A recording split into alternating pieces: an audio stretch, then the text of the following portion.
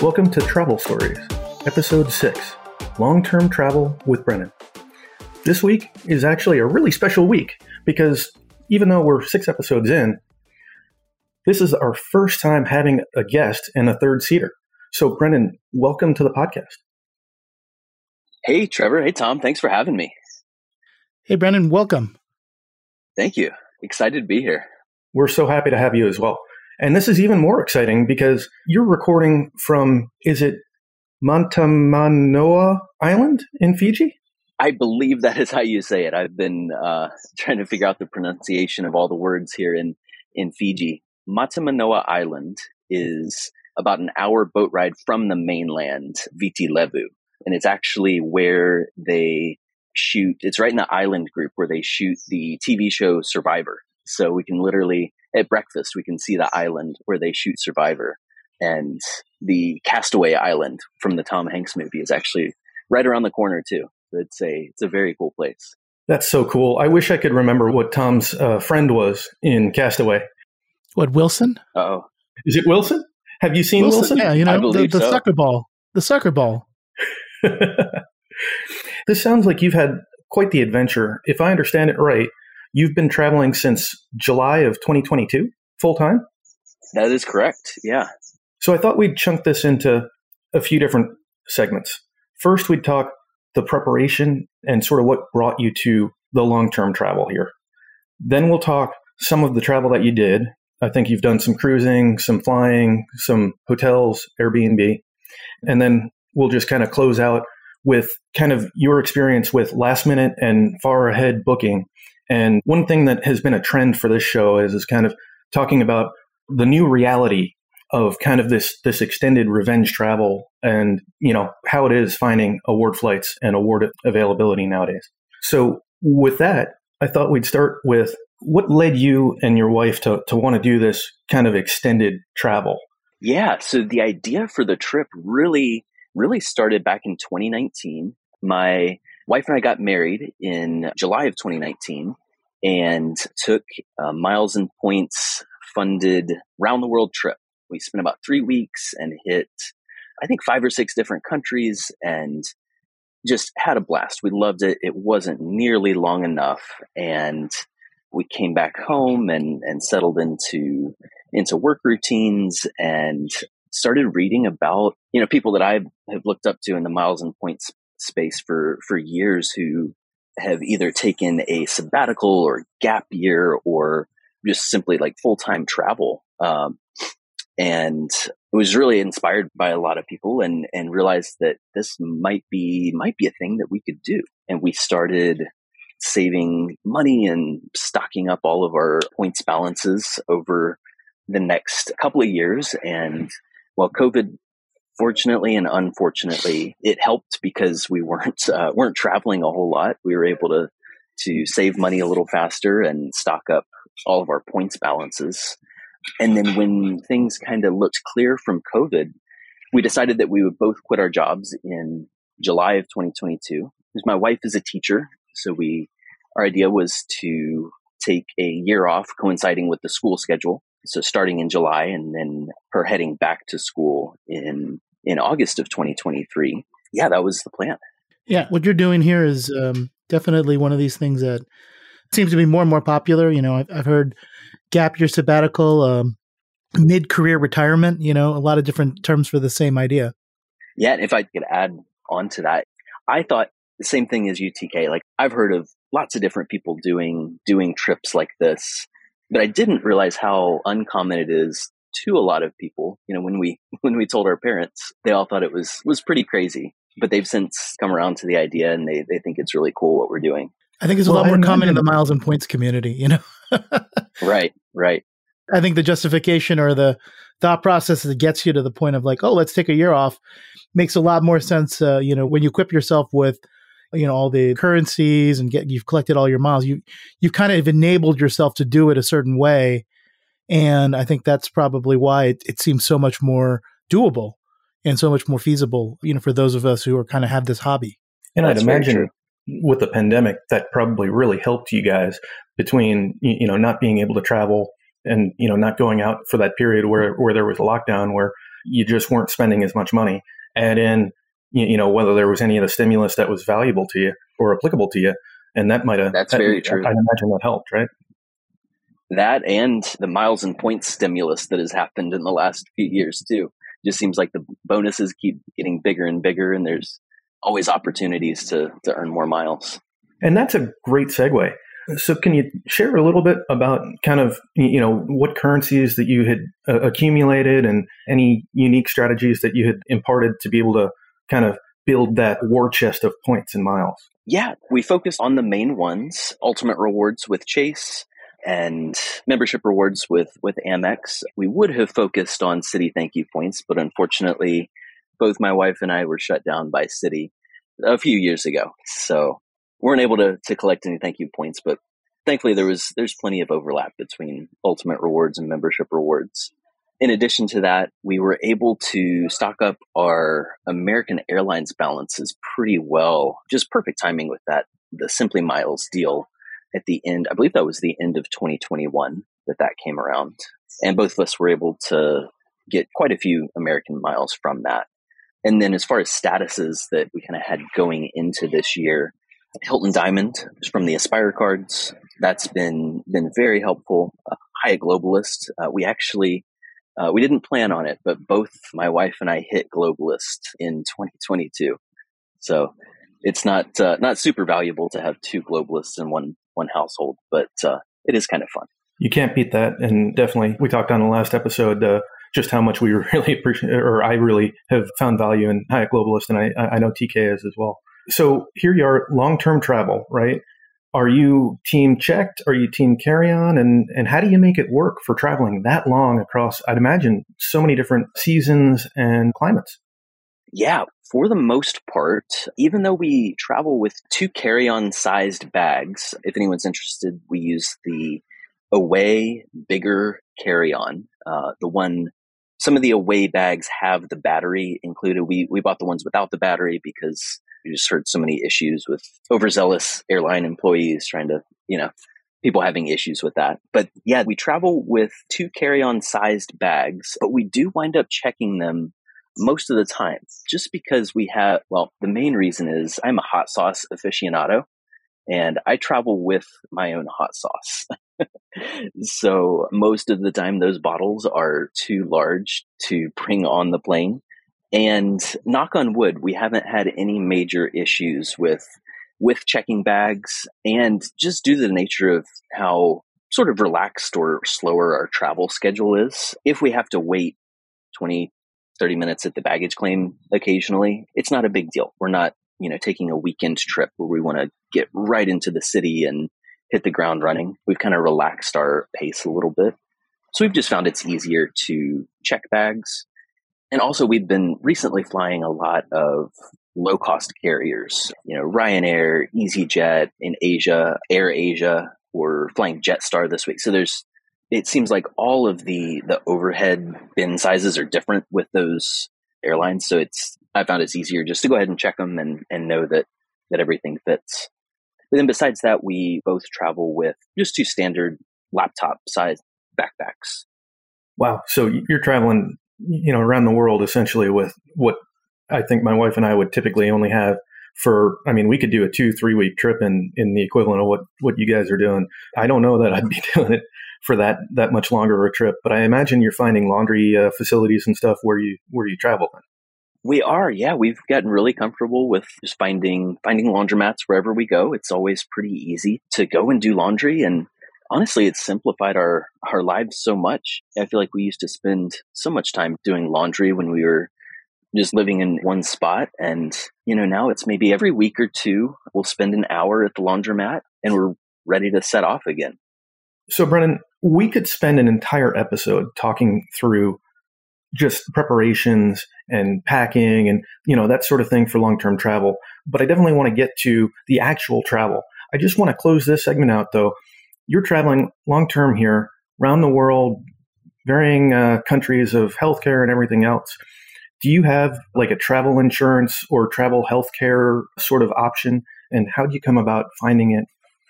Yeah, we did some research and really talked to a lot of people in the community and asked what other people use. And we settled on, I'm not sure if I'm saying it right, Allianz travel insurance policy, just a 1-year worldwide travel policy with them. And it was pretty expensive. It covered everything that it seemed like we needed: full COVID coverage, trip cancellation, emergency services, anything like that. The one thing it doesn't replace is primary health insurance in the US. We still have primary care health insurance in the United States, but then this travel policy covers us for pretty much anything. And thankfully, we have not had to use it at all, but it covers us outside of the country. Yeah, I think I have the same plan, or I actually haven't renewed it, but, actually, unfortunately had the chance to use it. And I was actually robbed in Barcelona, and my claims experience with them was actually pretty good. So they ended up only paying, I forget, like maybe $1,000, but that was quite a bit more than what my original fee was for them. And they paid it pretty quick. So I was overall pretty happy with their claims experience. That's great to hear. Everybody that I talk to, everybody loves Allianz. So, I think that's just one of those consistent things that we've, that at least in the community, we've all kind of arrived at. And everybody that I've talked to that has had to do a claim, just like PK said, has been very positive in their experience. So you've been traveling since July. I think you said that you'd provided some notes, said you've been to 24 countries, 3 continents, and 87,000 plus miles. Let's pivot to the cruising first, because I just thought that was interesting. Here you are, you're planning long-term travel, and there were a couple of deals that we've talked about on the pod that you were able to take advantage of. And not to say that we talked on the pod like to allow people to book them, but we talked about them kind of, a little bit post-mortem. And you were finding them in real time. Yeah, all of these cruise deals really came around at the perfect time, sort of as we were starting to plan our travel for the first few months. The Carnival cruise match came up, and thankfully I had my Wyndham status matched to Caesars status, matched to MGM status. I don't remember how all that went, but I already had the statuses in place, and I was able to match both my wife and I with the Carnival offer. And we pretty quickly got a balcony offer for a cruise, I believe it was a 10 or 11 night cruise, leaving from Dover, England, up through the Norwegian fjords. So lots of different little towns in Norway there, and just beautiful glaciers and fjords. So the timing of it just worked out perfectly. Yeah, no, I'm really excited. I've not had the opportunity to do the Norwegian fjords cruise, but it sounds great. It looks like you also did a Mediterranean cruise. How long was that cruise?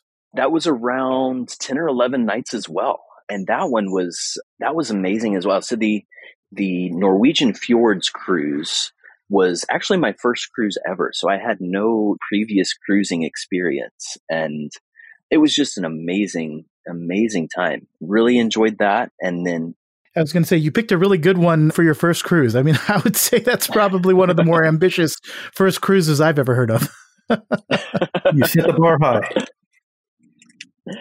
Yeah. And, we were a little nervous going in because, my wife had been on one cruise previously, but it was about 10 or 15 years ago, and a smaller boat in sort of a remote area, not a typical 4-night Caribbean cruise, but it worked out perfectly. The staff on the Carnival Pride was amazing. The food I'd kind of heard mixed things about the food, but it wound up being really, really good. A weird little aspect of the cruise, the Norwegian cruise, was, you'd spend all day hiking a glacier or, through these picturesque little Norwegian fishing villages. And then, you look up and there's this gigantic boat sitting right out there that just dwarfs the town. And you get on the boat after you're done experiencing Norwegian nature and culture and all this stuff. And, you can eat at Guy Fieri's burger joint for lunch. So it's just kind of a weird juxtaposition there. Yeah, you're going from Norwegian town to Flavor Town all in one day. Exactly. It's kind of interesting because, I think if I'm reading this correctly, I think you happened to take an itinerary that Trevor took. And then you also happened to cruise on Royal Caribbean on Symphony of the Seas and happened to take an itinerary that I took. So I think somewhat between the two of us, I think we've bookended parts of your cruising adventure so far. Wow, that's very cool. So as far as we only ever planned to take the one cruise, the Norwegian Fjords cruise, but it just so happened that I gambled a bit on that Norway cruise, and it was a couple of months later, and we were sort of deciding what our next leg of the trip was going to be. We had just finished up some time in Florence, Italy, and we were heading to Rome, and we had a flight out of Rome, actually back to New York. We were going to spend some time in the US, and I got an offer from Carnival that just so happened to perfectly line up with the day that we were going to leave Rome. And we both decided that we would rather spend some more time in the Mediterranean instead of going back to the US, and booked the Mediterranean cruise. So just all of the cruises so far has been kind of serendipitous as far as the timing. That was just a great experience on that cruise as well. One note, if anyone's, like I said, these were my two first cruises ever. So this may not be a tip at all. But it seemed that one night, every sailing in the steakhouse on the Carnival Pride, they had a promo for 50% off any bottle of wine on the menu. And I checked with them just to make sure, and they had Dom Perignon on the menu. And we'd actually never tried Dom before, and figured this might be a good chance. So we were able to get a bottle of Dom for $112, which I thought was a pretty good deal. Yeah, I think that sounds pretty reasonable especially for a specialty restaurant on a cruise line. There's usually at least some kind of markup especially on an expensive bottle like Dom. I feel like 112 is almost close to like what you'd get at Total Wine or something. I don't often look at buying Dom Perignon, contrary to my champagne tastes, but I think that's actually probably pretty close to, especially for a 2010 vintage. I think I just saw a post yesterday that Emirates, for example, is serving, I think it's 2012 now. So Brendan, just to close up the kind of cruise experience, you used yourcompt.com. Could you talk just a moment about your experience? How hard was it? Were there any pitfalls, anything you kind of learned from it? And I love the timing of the ship's horn in the background as we talk about this. Yeah. URCompt has been overall a great experience. It's a little unintuitive. For anyone who doesn't know, it's a site where you can upload offers that you have from either cruise line casinos or land-based casinos. I think they prefer cruise line casinos. They basically shop those offers to other cruise lines and try to get you comped rooms on those cruises so that you can establish play with those other cruise lines and become a regular sailor on those other lines. So what I did was uploaded I believe just a screenshot is what I sent them of one of the Carnival free cruise offers that was in my account. And within about a week, I would say, I received a message from a host on YourCompt, and she walked me through the whole process of, there were literally hundreds of cruises available to pick from. And I wound up settling on a Royal Caribbean cruise over New Year's Eve, which happened to be pretty expensive cash-wise. Not something we would have booked with cash, but thankfully we were able to get it for nearly free. Just paid the taxes and fees, and of course gratuities and things like that. Yeah, it was a 7-night cruise on Symphony of the Seas, so one of their larger ships. And it was because of the dates, they were only able to get us an interior room, which initially made me a little nervous. I wasn't quite sure. Because like I said, I've only been on 2 cruises prior to this, and the interior room sort of wasn't sure if it would feel claustrophobic, but thankfully it didn't at all. We actually liked it more than the balcony room just because it's completely dark in there. And they actually have it's great to sleep. They actually have they call it a virtual ocean view, which is a big flat panel TV set vertically on the wall where a window would be. and it's a live view of the view from the front of the boat. So it's very cool, and it really is pretty convincing. It looks like an ocean view. Yeah, I've seen those cabins before. Like my travel friends, they happen to have a virtual balcony in one of the cruises I did earlier this year or earlier into 2022. I also really like, especially on those, Oasis class ships on Royal Caribbean, the interior promenade or Central Park view rooms. They're also oftentimes considered interior for the purposes of like those casino comp offers. But, you can usually get either upgraded to them or, pay a very small difference in price. And those are also really nice because you get like a window seat. The cabin is just ever so slightly bigger. And, you're looking at the inside of the ship, but, on these Oasis class ships, the inside of the ship is, in this case, like Central Park, which is kind of open to the sky. You actually do get some sunlight and some other things. Or the promenade, which is that really long, almost shopping mall kind of area in the middle of the ship. Oh, yeah, that's a great tip. I'd be interested, so it's interesting. You've been able to cruise, Carnival and, Royal Caribbean. I was just curious, like what are your thoughts? Like what do you see as the big differences between the two? Yeah, I would say Royal Caribbean, hands down, the entertainment was far and away better. Just the quality of the shows on Symphony of the Seas, it was outstanding. I'm not usually really into shows like that. There's an aqua theater show with acrobatics and diving and that sort of thing. Wouldn't normally be something I'm interested in, but I was mesmerized. It was amazing. From what I understand, they hire Olympic athletes to do a lot of this stuff, the ice shows and the diving acrobatics shows. So just top tier talent. Yeah, all of the entertainment was incredible on Royal Caribbean. Not as much on Carnival. We watched about half of one of the stage shows on Carnival and decided we'd had enough. It was just a little cheesy. However, the music and games and stuff on Carnival were really fun. They do a great job with, making sure everybody's having a great time and all of that stuff. Food, I was actually surprised that I enjoyed the food a little more on Carnival. Both of them had great food. We weren't disappointed with the choices on either. But we did do the steakhouse on Carnival and on Royal Caribbean for one night and really, really enjoyed the steakhouse on Carnival. The one on Royal was a little more expensive and maybe we just had an off night, but didn't quite enjoy it as much.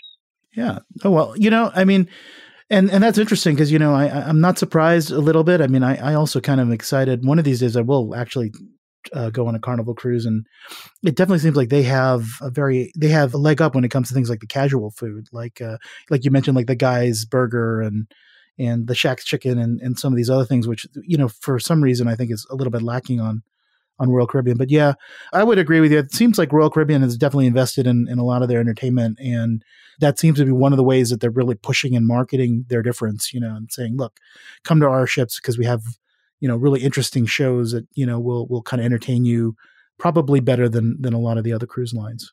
Yeah, definitely. On Carnival, at least on the sailings that we went on, it was much more about the scenery, about the destinations rather than the actual entertainment on the boat. Whereas on Symphony of the Seas and the Caribbean, I would say the boat was much more of the focus.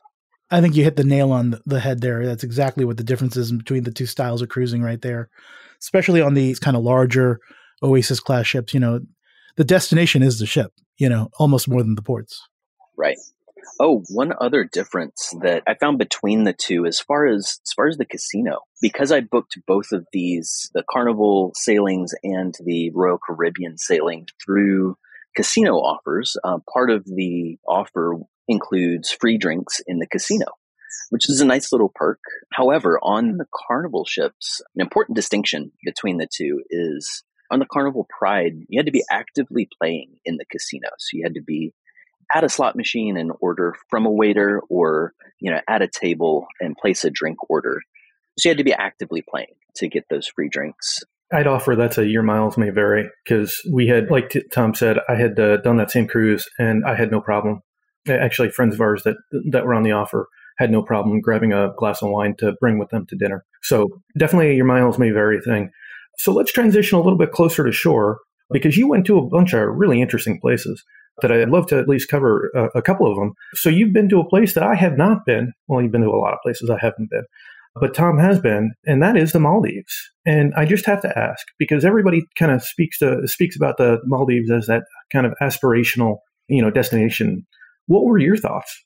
It is definitely maybe the most polarizing topic in the miles and points world. Everybody either loves it or hates it or thinks it's overrated. I am in the camp of it is absolutely not overrated. It was just by far the most spectacular place that we've been so far. It's what we compare every other beach and snorkeling tropical destination to.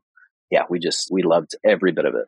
Yeah, I would say, of those people that say it's overrated, how many of them have actually been there?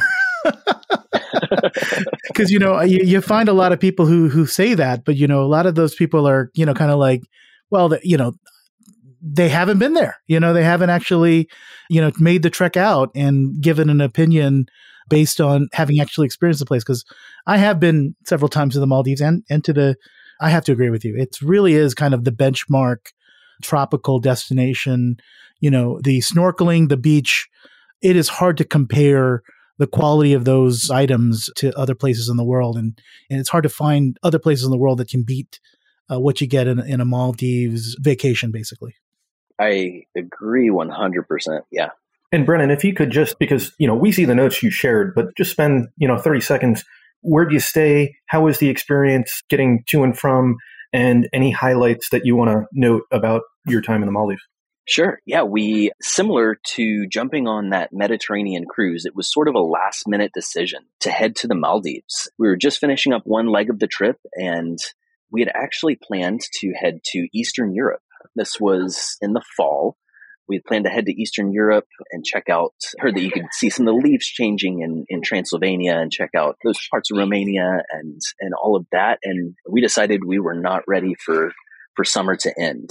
And I last minute found us a word space at the Conrad Maldives. So we were able to book that on points, 5 nights with the 5th night free.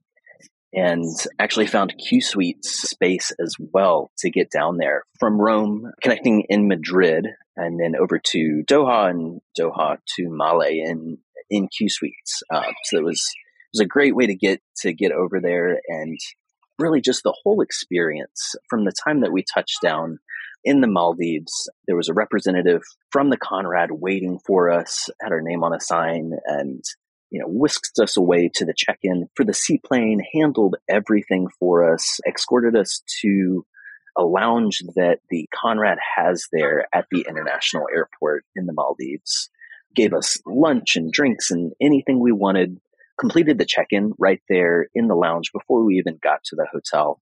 We got to the resort, and for the first couple of days, the weather was pretty bad. There was about an hour or two every day where the rain let up and we could get out and snorkel, and the snorkeling was just amazing. We can snorkel right off the beach, and it is just incredible. But what we really wanted to do while we were in the Maldives was see if we could swim with whale sharks. So as soon as we got there, we booked the whale shark excursion that they run through the hotel. That was our main objective. We really wanted to swim with whale sharks. It's been a bucket list item for both my wife and I for years. And every morning we would wake up and I would check my phone, because you have a concierge assigned to you when you check in, and you can WhatsApp message them anytime. I messaged 24 hours a day, and I would get a response back right away. So every morning we'd wake up early and the whale shark excursion would be canceled. Next morning we wake up and it was canceled. Next morning we wake up and it's canceled. Finally, on the 4th day, we were clear to go on the excursion, and we made it out there, and it was just incredible. We wound up seeing 2 whale sharks, some sea turtles. We swam for about 45 minutes straight, just following, within feet, sometimes inches of this gigantic, just majestic whale shark. That was definitely a highlight of the stay and of this trip so far. But overall, at the hotel, at the Conrad Maldives, the service is just impeccable.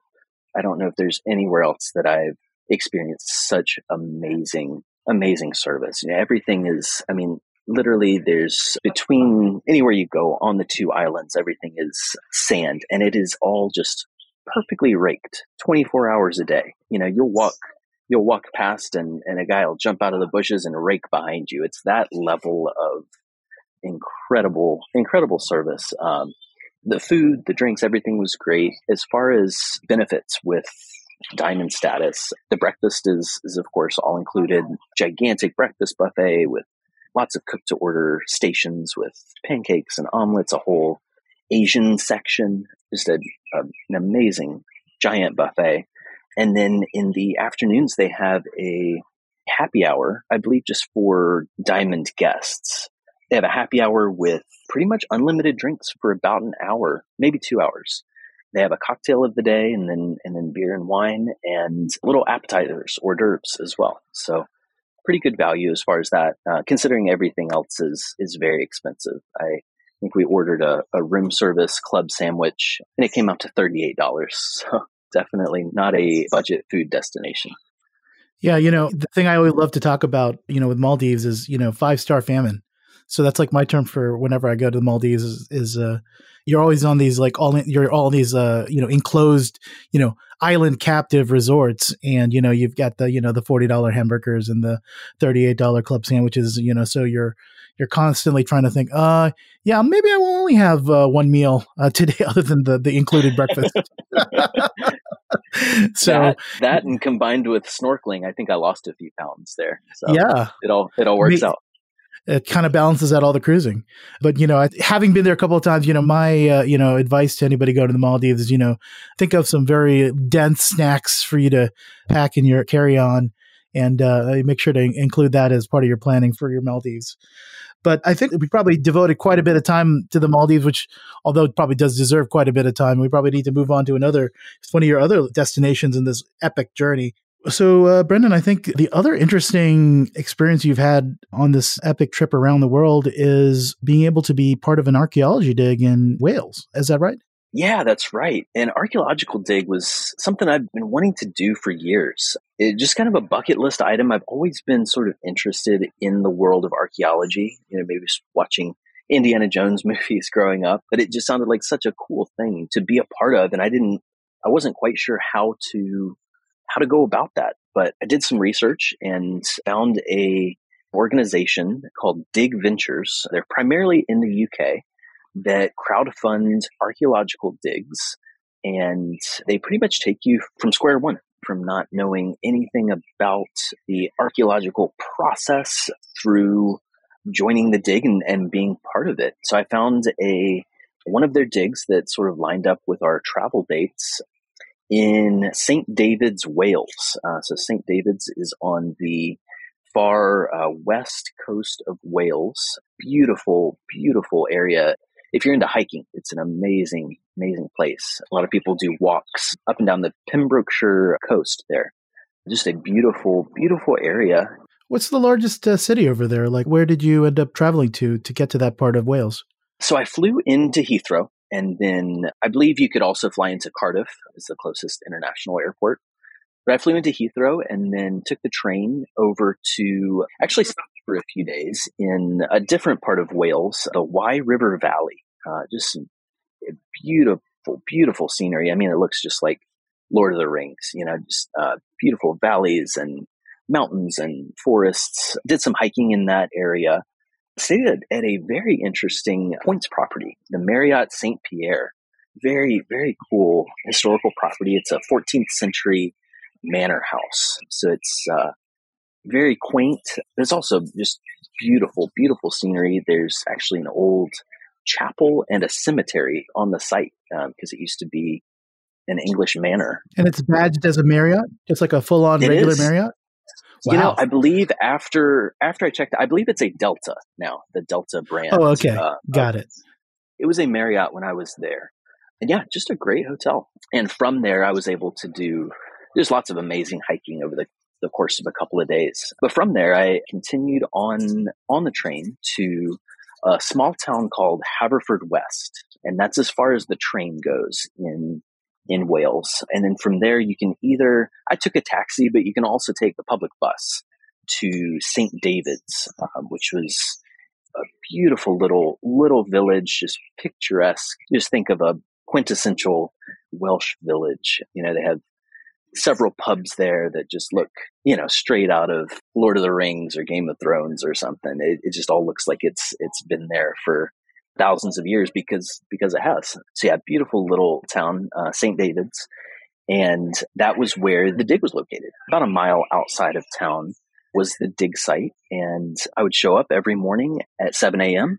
and we would go over the plan for the dig for the day. I was with a really varied group of people. About half of the participants were students from Cardiff University earning credits on the dig site.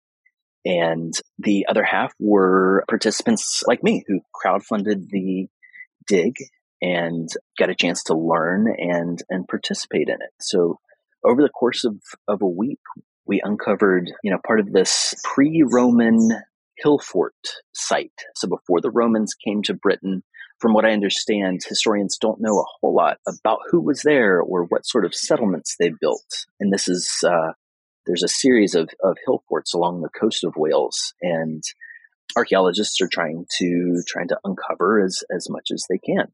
So only being there for a week, you don't get to uncover a whole lot because archaeology is a pretty slow process. But it really was a great experience to learn about not only the process of archaeology, but actually get to find a few things. I found some charcoal fragments and a few bone fragments as well. Someone else there found a piece of pottery, which was pretty cool to see. What did you have to kind of budget for the crowdfunding side of this? Like, what would one have to, if they wanted to replicate this experience, like, what do you think would be a good rule of thumb for how much this might cost? I believe it was about $1,000 US for the week. That just includes the dig. So I booked an Airbnb separately from that.